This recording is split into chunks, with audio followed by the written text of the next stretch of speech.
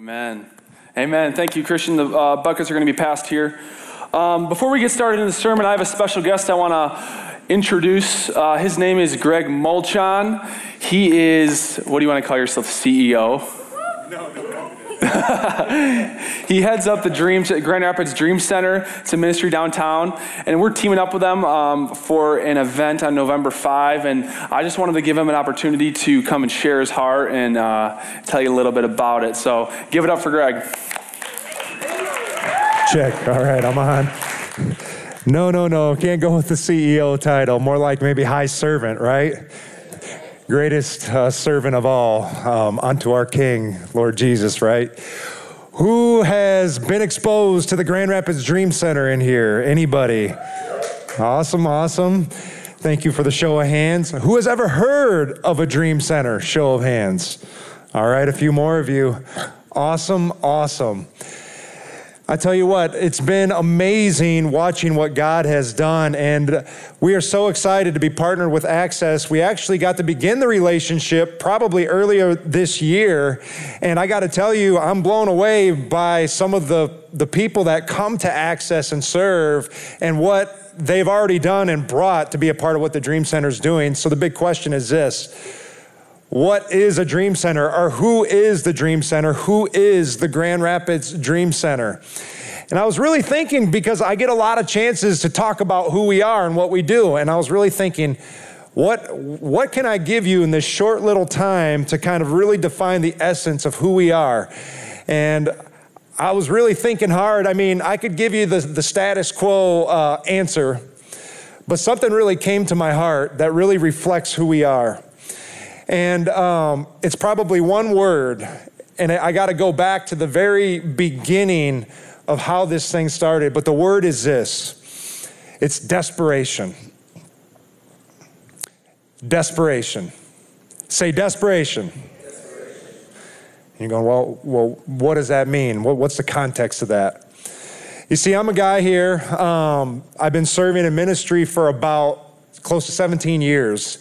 I've been very honored to be able to travel to different places across the world. It's been awesome to be able to share God's love across the world. We need to do that, don't we, right?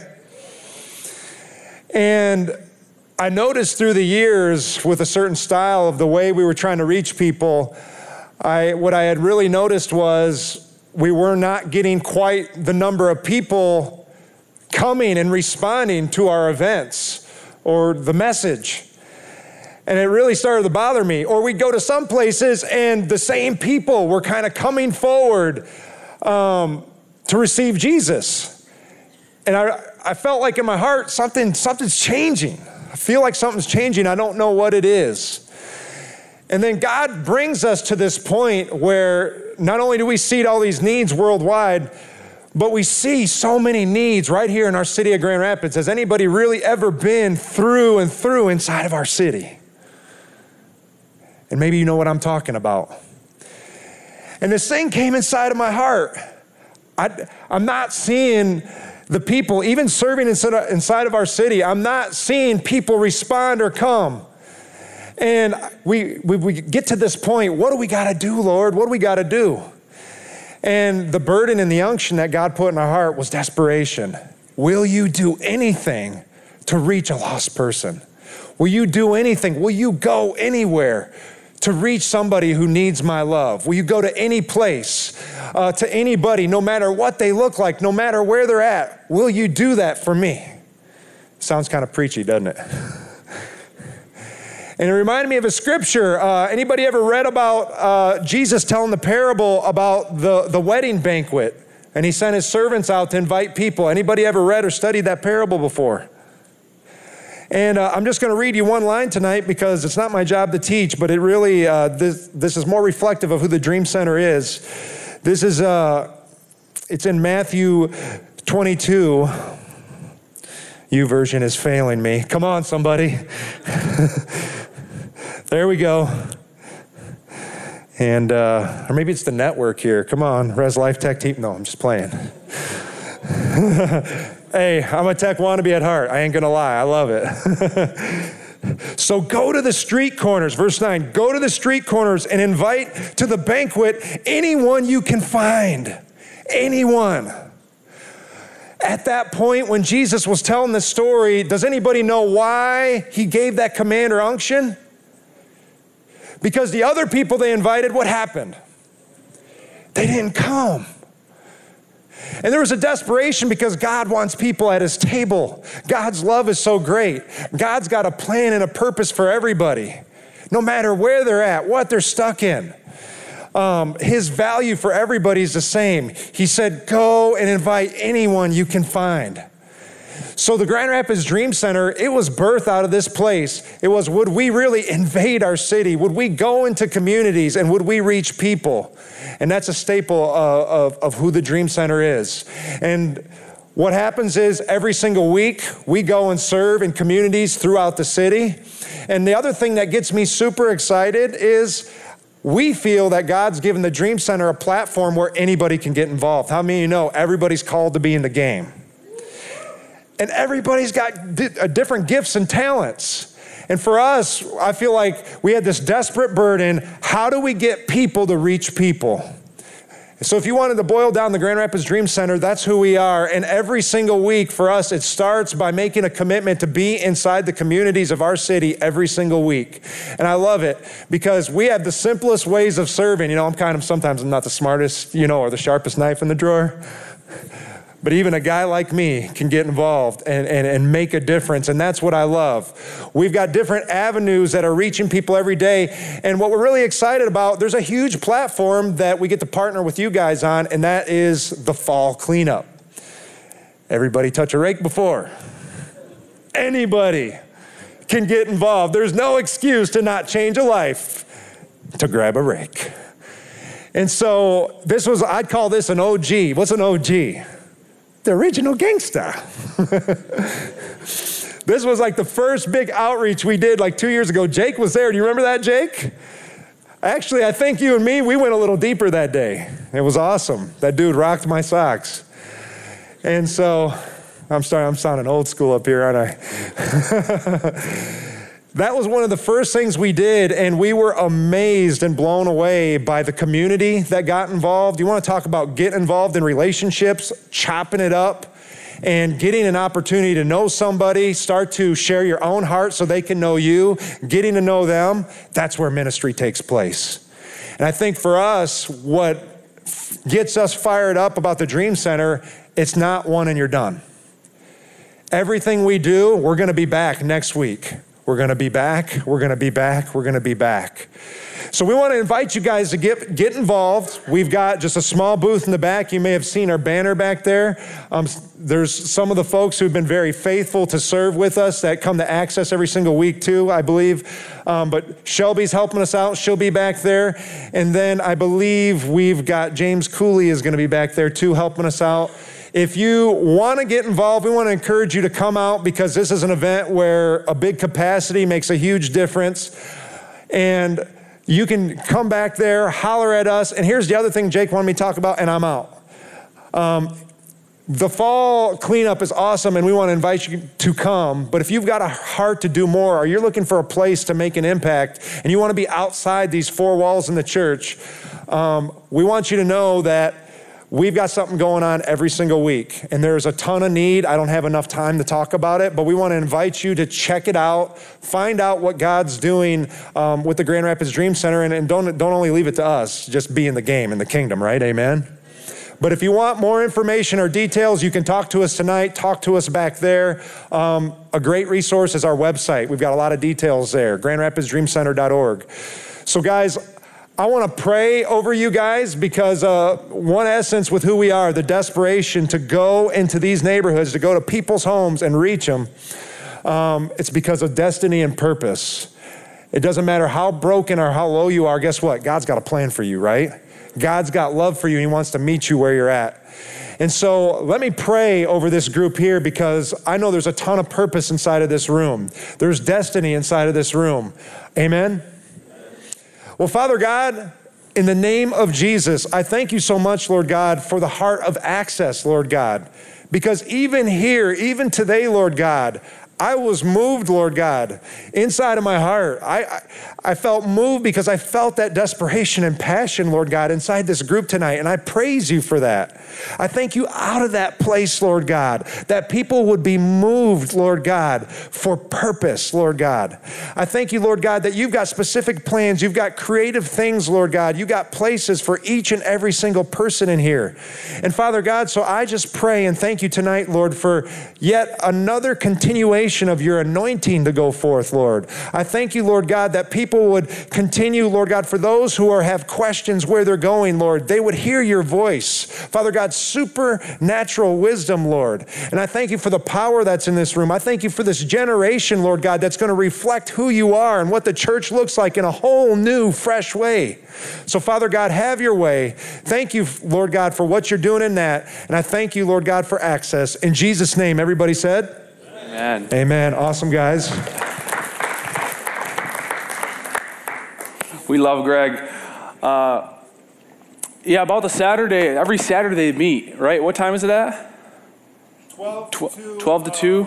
Meet at 11:30 for prayer. Meet at 11:30 for prayer. They meet every week. And Abby and I, my wife, I wouldn't say we go every week, but we make an effort to go. And it's just amazing. You just get to meet people, and God loves people, so we love people.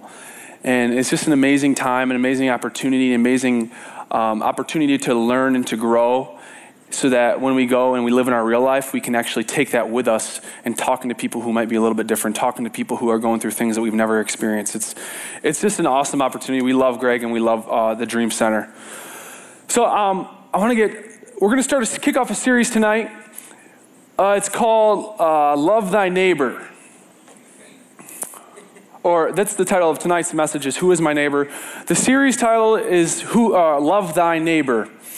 And so there's this thinking within the church, and it comes from the verse, the greatest commandment, which is love the Lord your God with all your heart, soul, mind, and strength, and love your neighbor as you love yourself. So the great question is, well, who is my neighbor? Who is my neighbor?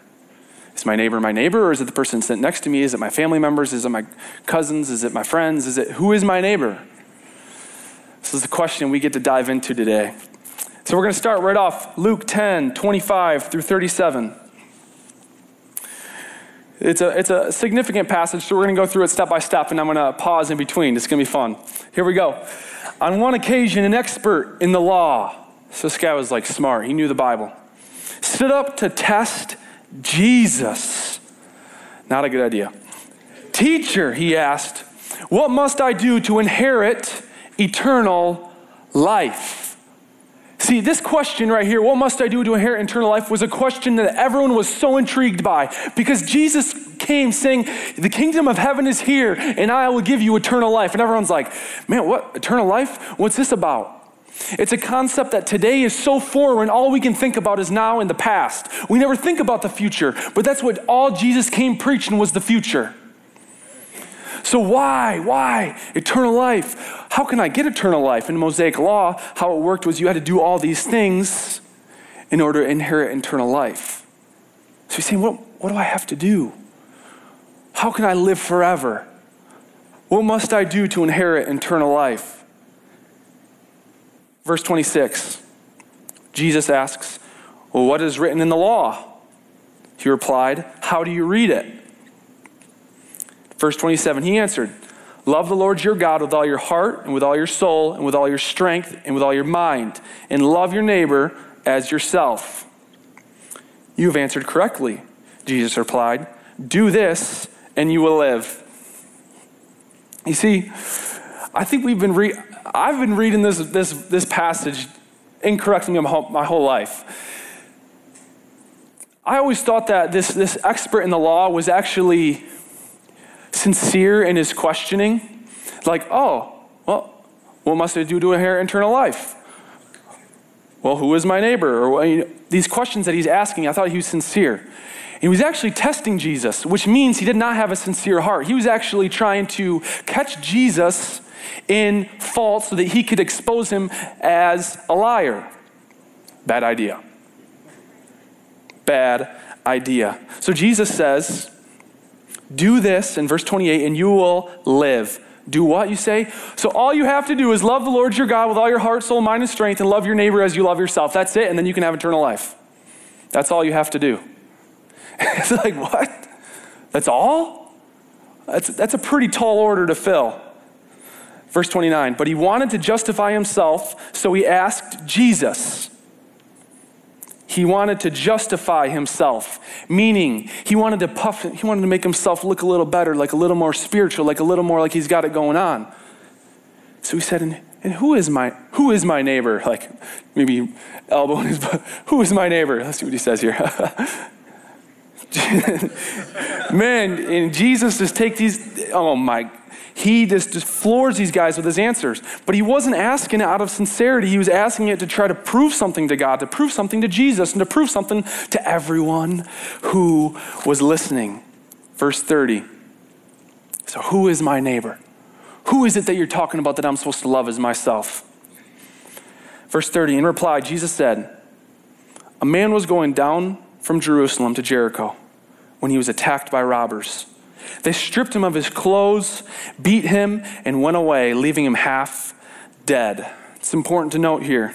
So he was going from Jerusalem to Jericho.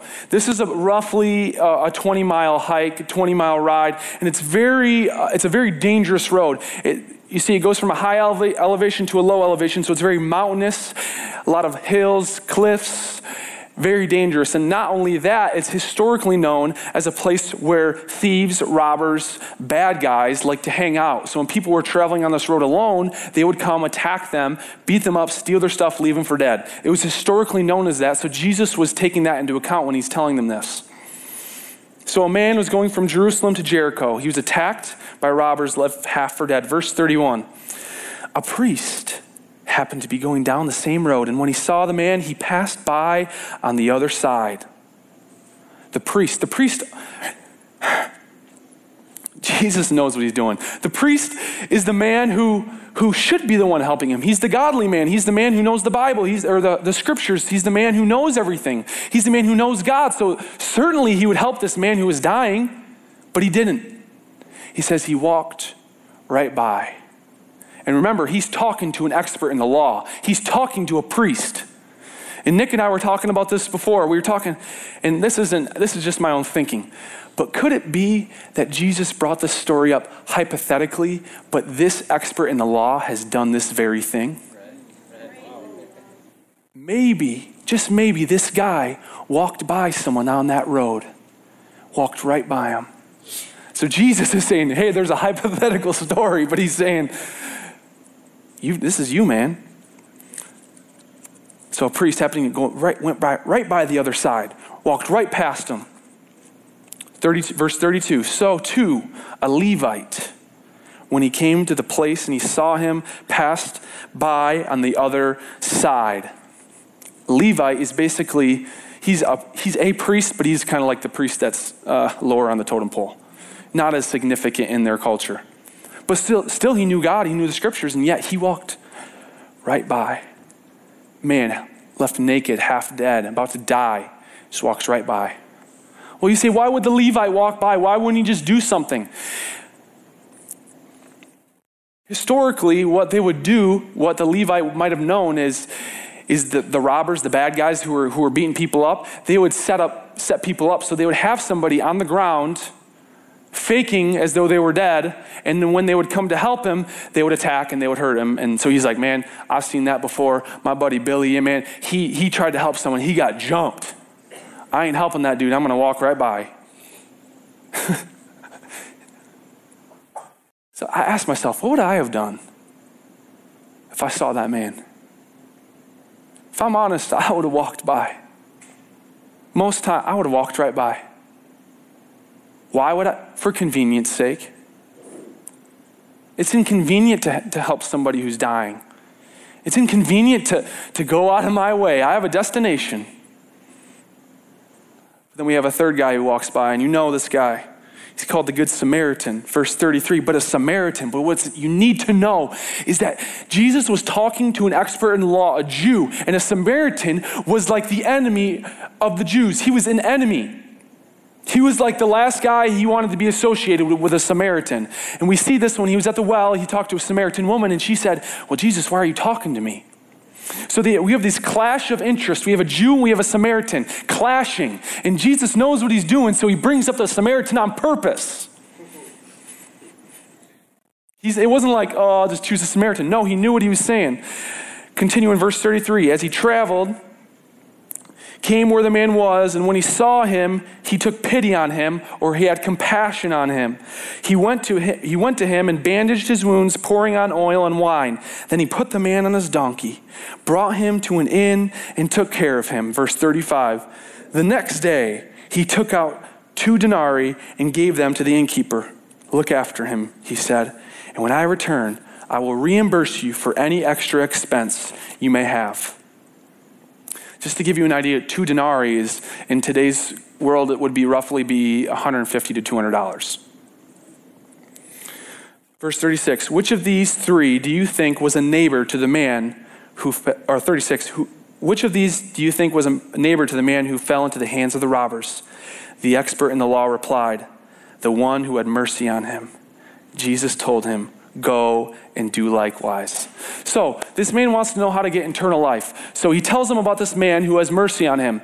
And so when he's asking him, who is my neighbor? What it tells me is that this guy thought he loved the Lord with all of his heart, soul, mind, and strength.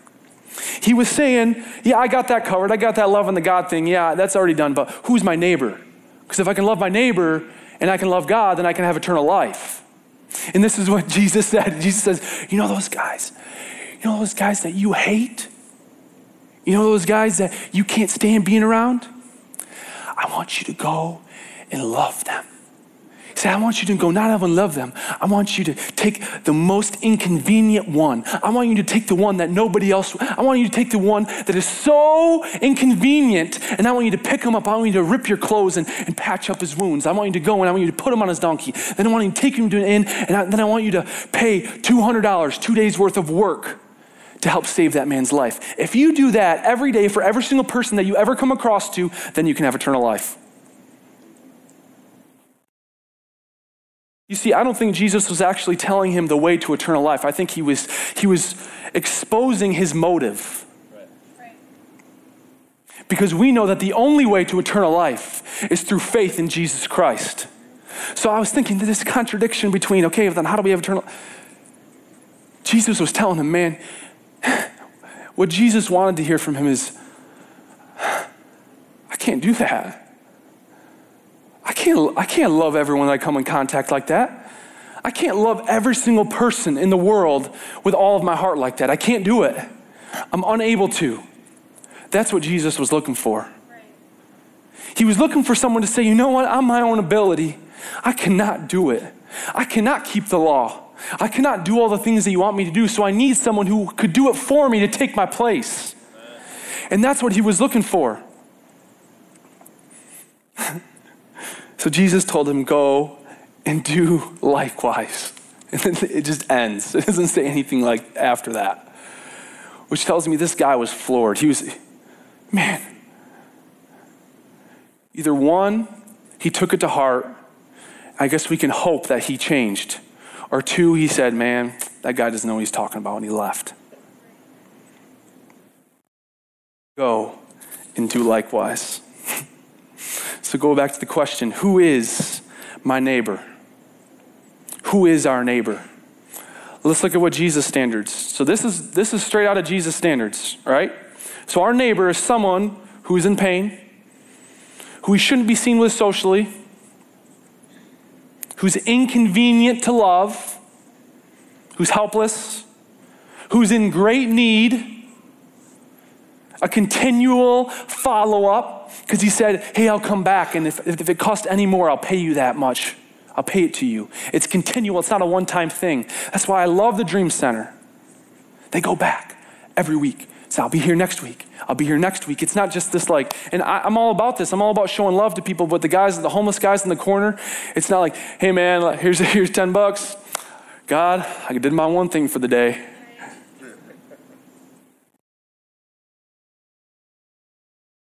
Our neighbors are the ones who, without the love of God, we would walk right past. And I'll tell you what the most dangerous place to be in is. And I've been there, and I have to check myself all the time. The most dangerous place to be is when you know you're supposed to do something and you ignore it. It's when you feel the tugging on your heart to do something, to go the extra mile, and we ignore it. Because every time we ignore it, we become more insensitive to that tugging. But every time we obey it, we become more sensitive to it. I'll tell you who our neighbor is not. Not that we shouldn't love these people. But our neighbor is not our best friend. Our neighbor is not the person that we like to hang around. Our neighbor is not someone we get along with. Our neighbor is not someone who we enjoy being around. See, the Jews thought my neighbor was a fellow Jew. That was historically, culturally, that was like the norm. So Jesus said, nope, wrong. Your neighbor is your worst enemy. Man, this is so much different than the way we think. It's so contrary to our natural instincts. Matthew 5:46 through 47. If you love those who love you, what reward will you get? Are not even the tax collectors doing that? And if you greet only your own people, what are you doing more than others? Do not even pagans do that? If you love those who love you, what reward? It's not hard for me to love my wife it's not hard for me to love Greg because I see his heart, and it's just easy because it's reciprocal. It's not hard for me to love Andrew. It's not hard for me to love these people who are on the same track, same path. We're walking on the same road. It's not hard for me to do that. Because here's the reality. If you look at very violent gangs who would say have a lot of hatred in their hearts towards other people, they still love each other. They still love each other. The most evil people in the world who come together, they love each other. They greet each other. They'll die for each other. But what's the difference with Christians? What's the difference with us? The only religion that can say this is that we have a model in Jesus Christ who loved his enemies. We were his enemies. And he set the model and he said, listen guys, follow me, and we'll shake up the whole earth because all the other world loves their own, but we're going to love who nobody else loves.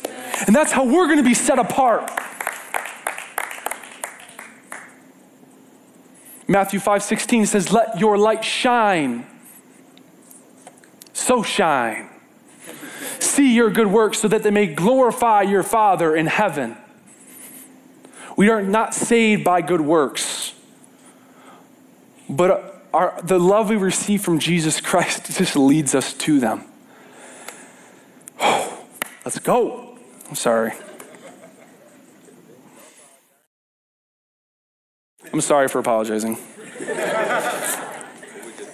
Jesus responds very interestingly to this man, and I caught this, and I was, what's going on here? So the man asked in the beginning of the verse, he says, "Who is my neighbor?" Verse 36, Jesus says, "Who was a neighbor?" Which tells me one thing. Jesus is not in the business about talking. He's not in the business about arguing who is a neighbor. He's in the business of being. He's in the business of transforming into being a neighbor.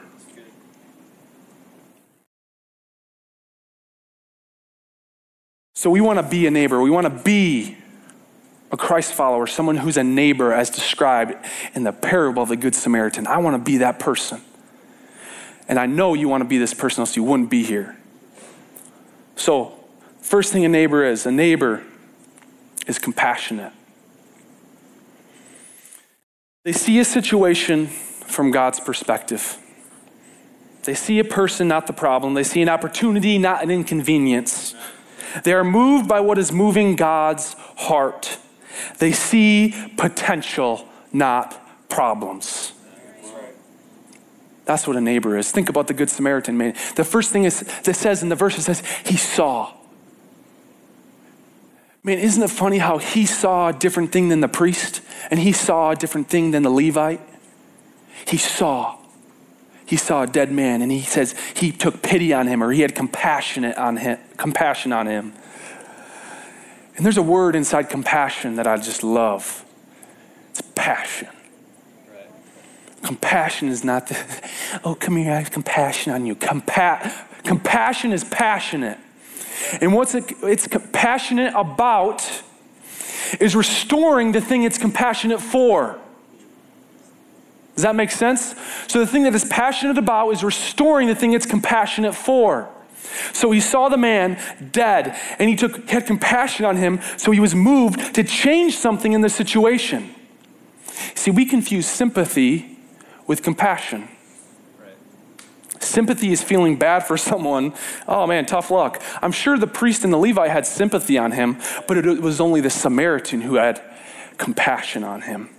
Because compassion moves us to action. Compassion without action is sympathy. So are we going to be a compassionate people, or are we going to be a sympathetic people? Are we going to be those who talk about and who, yeah, we feel bad for those people, but yeah, glad I'm not over there? Or are we going to be people who say, you know what, I feel for them, and I'm passionate about doing something about it? Passionate. Here's the thing though. Matthew 9:14 and 20, I'll talk about Jesus and how he had compassion on people. And he was always busy. He was always an inconvenience to him because he wanted to be with the Father. He wanted to be with God in communion. And the people were like, no, Jesus, we need you, we need you. And it says multiple time after time after time, it said, and Jesus had compassion on them, on the people, and he healed their sicknesses and he healed their diseases. And the act of being a neighbor is always preceded by a reflection on how much God loves us. The act of loving is always preceded by realizing how much we're loved first. Because we cannot love our neighbors unless we love ourselves correctly. It says, love your neighbor as you love yourself. And sadly, there are some people in the world who don't love themselves, so how are they ever supposed to love their neighbor? And the reason why I love myself is because I realize how much he loves me. So if we get that perspective of how much he loves us, it compels us to love other people. Because we start seeing from a different perspective, we start seeing from heaven's view, and it compels us to action. Second thing, a neighbor is practical, not positional. The priest was the holy one. The Levite was the holy one. They were the pastor. They were the Bible teacher. They did nothing. And I can tell you right now, I sit up here and I listen to stories from people who are here of what they're doing in our communities, and I say, God, I need to catch up with them. Because they realize that it's not about a position, it's about being practical. It's about doing, not having a title. It's about being and not coming. Let me explain that. So the Samaritan he wasn't a Christian. He didn't know Jesus. He didn't know anything. They didn't follow religion. They didn't follow God. They were Gentiles. But God uses him and says he knew the love of God. So it's not the pastors, it's not us up here who have it all figured out. Because God's saying if we come and somebody comes up to us and they need to talk and we listen to them and we help them and we encourage them, yeah, it's a good thing, and I love doing it. I love hearing people's hearts. I love helping, but it's my job. And so if I never take it outside the confines of my job, I'm not a neighbor. if we never take it outside the walls, I'm sorry, but it's all in vain. So until I take it outside of my position, that I actually become a neighbor. And there's a lie that gets twisted in people's minds that says, I can't do that until I become this. I can't do that until I know this many scriptures, or if I memorize this many scriptures, or until I get rid of this sin in my life, or until I get this figured out in my life, or until I restore this relationship, or until I stop doing this. We trick ourselves into thinking we need a position before we start being practical. And we can't. It has to start, and it has to be fueled by compassion. Compassion needs no title. The Samaritan was moved by compassion. He was not moved by obligation. He was compassionate. He was available. He was willing. Until our compassion has action, we'll live our lives through all of life's distractions. We'll always distract ourselves with other things. We'll always distract ourselves with this and say, oh, well, I'm just busy, I can't do that. Oh, I got to be here, so I'm just not going to stop and help that person. Oh, I'm too busy watching Netflix. Yeah, I need to catch up on that series.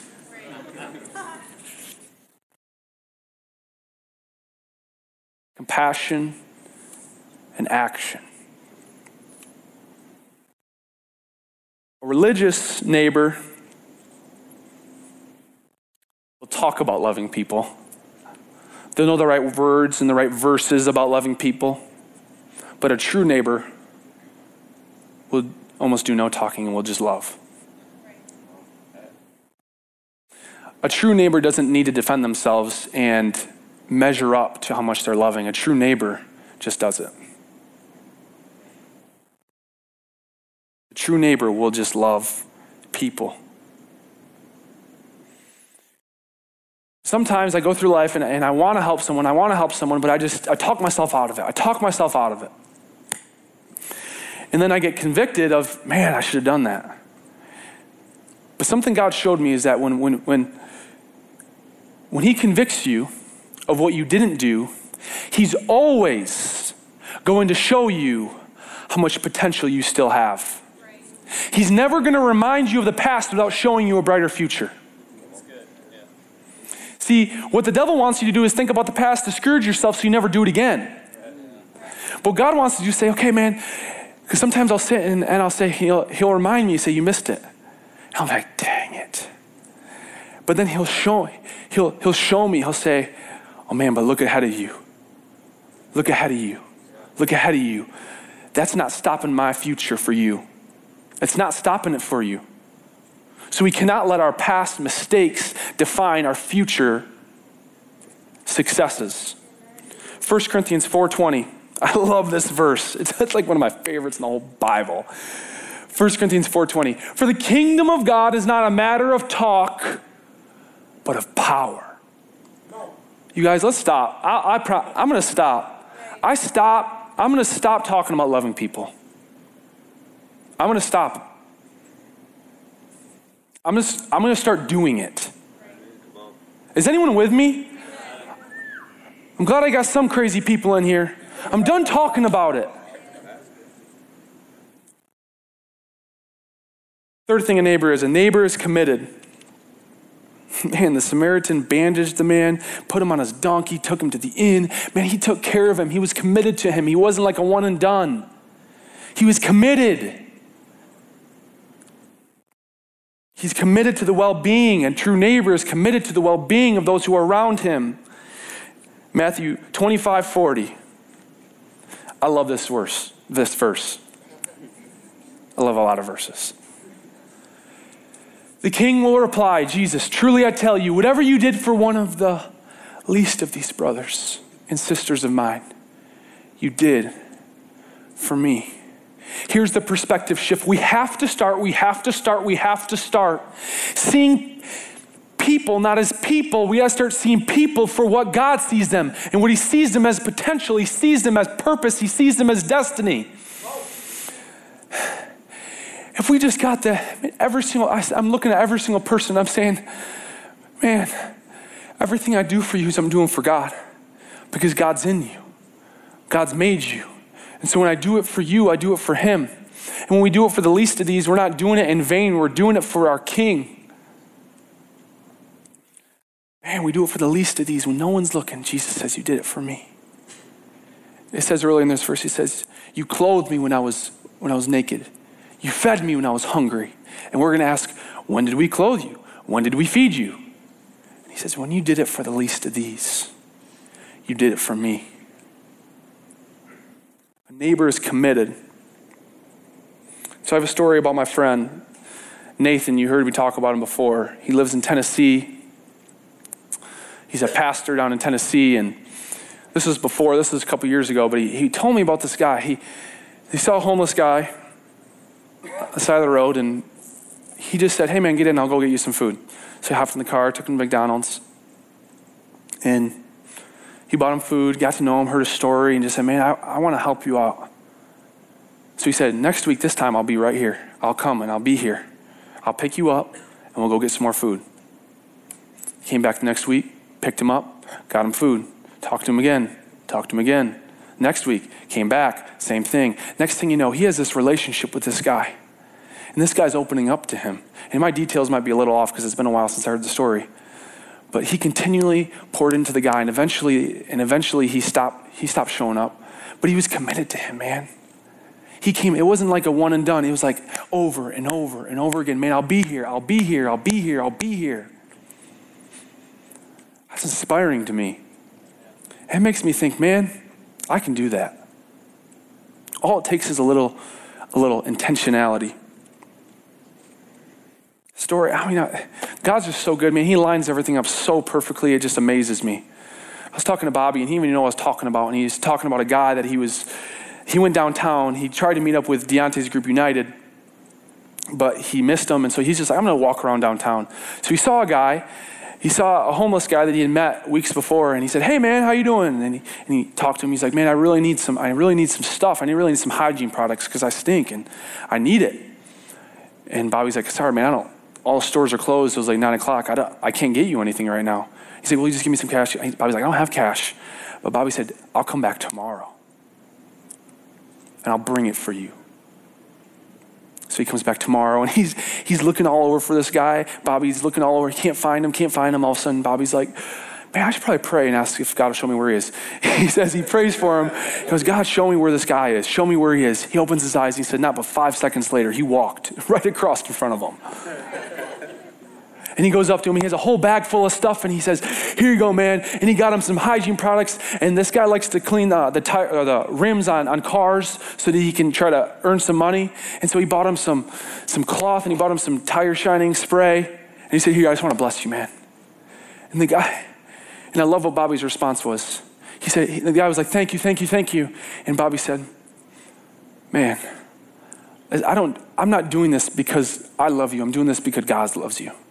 See, the only reason I'm doing this is because God loves me, and so I love you. The only reason is because of God. The only reason because of God, it's God. It's not because I was like, I want to make myself feel better. No, it's because the love of God compels us into good works. It compels us into loving people. And I love that story because it's so simple, and it could change that man's life. He bought him some all he had to do was go to the store, buy some deodorant, buy some hand sanitizer, whatever else he bought him, and go back and give it to him and say, God loves you. He was committed. He came back the next day. And I know Bobby's going to continue to keep his eye out for this guy so he can pour more of the love of God on him. So there's a lot of talk, right? I said I was done talking, but I could talk some more. Talking about love is doing. And we want to give you opportunities to act. We want to give you opportunities because I understand that some people, when I first started going out and evangelizing and sharing the gospel to people, it was very scary to me. I didn't know what to say. I didn't know what to do. So what really helps is when you have like a ministry that you can plug into, when you have a group of people who are committed to it already and who have already done it, who can teach you how to associate and how to get along and how to talk to people who you don't know. One of those groups I want to connect you with and give you an opportunity to find out more information on is United. Deontay, would you stand up? United Who's been here? Who's been to United here? Amazing. What they do is they go downtown on Tuesday nights. They partner with Dégagé, which is a homeless ministry, right? And they go and they just love people. They just walk around. They pray for people. They walk around. They just talk to people. They walk around and they bring food to them. Sometimes they hold events for people. They go out and they just walk around. And they do equipping events where they teach you how to approach people that you don't know in a confident way, in a normal way. Thanks, Deonta. Yeah, you can sit down. So they're equipping people to do this. If that interests you, I strongly encourage you to connect with him and start getting plugged in this on Tuesday nights from 5:30 to 8. Because what can happen is we can get so scared that we do nothing. But when you connect with a ministry like United or Dream Center, you start to get practice and you start to get some more confidence. So when you're in your real life, you're more confident to do something that's outside of your comfort zone because you have some practice in it. And that's the purpose behind it. We talked about our vision last week, how we're committed to equipping you. We're committed to strengthening your faith so that you can go make a difference in your everyday life. Another thing is Dream Center. Saturdays, we talked about it. Get connected into these things so you can start strengthening and becoming more comfortable in spreading the news of Jesus Christ and talking to people who need the love of God. John 13:34-35. I'm going to end with this. A new command I give you. Love one another as I have loved you. So you must love one another. By this, everyone will know that you are my disciples if you love one another. This is what this is saying. The world will know that we follow Christ by how well we love each other. The world will know that we're Christians by how well we love our neighbors. The world will know we're Christians by how much we love. The world does not know how we're Christians by our church attendance. We are not known by our scripture memorization. We are not known by our friend groups, social groups. We are known. We will be known by how we love each other. That's the only way. No other way. So we need to start getting plugged in to loving one another. Dream Center, United. Leah does Faith and Fitness. There's things that we can plug in so it becomes more normal for us, so it starts becoming more comfortable for us so that we can do it in our everyday life.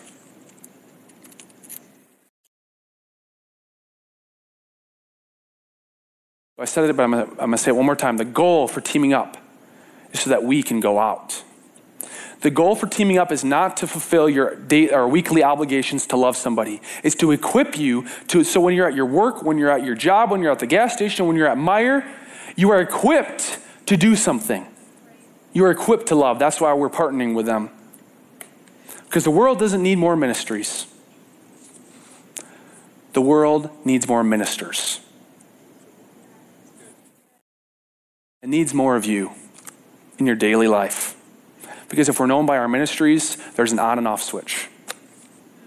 Ministry, and it's 8 o'clock, we're done. Okay, promise this is where we're going to end. I want you to look around, and I want you to make eye contact with some people who maybe you don't know. Just look around, and when you're looking around, I want you to think about this. The person that you're looking at has so much more potential than you can ever imagine. Look around. Dylan, you're not looking at anyone. I'm just messing. Look around.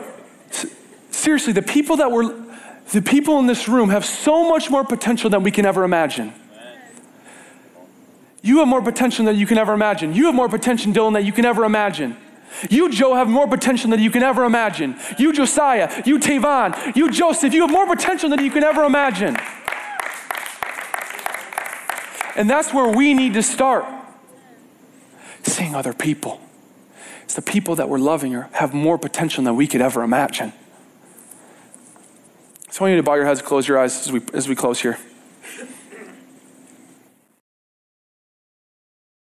If you're here and you've never made Jesus Lord of your life, if you never said, I believe that Jesus is my Lord, my Savior, I declare that I will live for him forever. If you've never done that, we don't want to leave you without an opportunity tonight. So if that's you and you say, man, all this talk about love, I'm just like it's just kind of confusing me, but it sounds good and I want to partake. I want to be a part of it. I want to be a part of a life that's so consumed with purpose. If that's you, I want you to raise your hand on the count of 3. 1, 2, 3. Awesome. Awesome. If that's you, after service, I need you. It's important. No options. Come up to the front and talk to one of our prayer partners. We have people who are equipped to talk to you and to listen to you and to lead you into a place where you can receive Jesus as your Lord and Savior. So I'm just going to pray it out. Dear God, I thank you for how good you are. I thank you for your love. I thank you for your love that compels us to love other people. I thank you that we are your body, that we are your answer to the world, and that we, through the love of Christ, can love the world well, and that we will be known by how well we love. We will be known as people who follow Jesus Christ. I thank you for the destiny and the purpose of every single person in this room, and that you are showing them their purpose. You're showing them how much they are loved so that they can be a difference to the world around them. In Jesus' name, amen.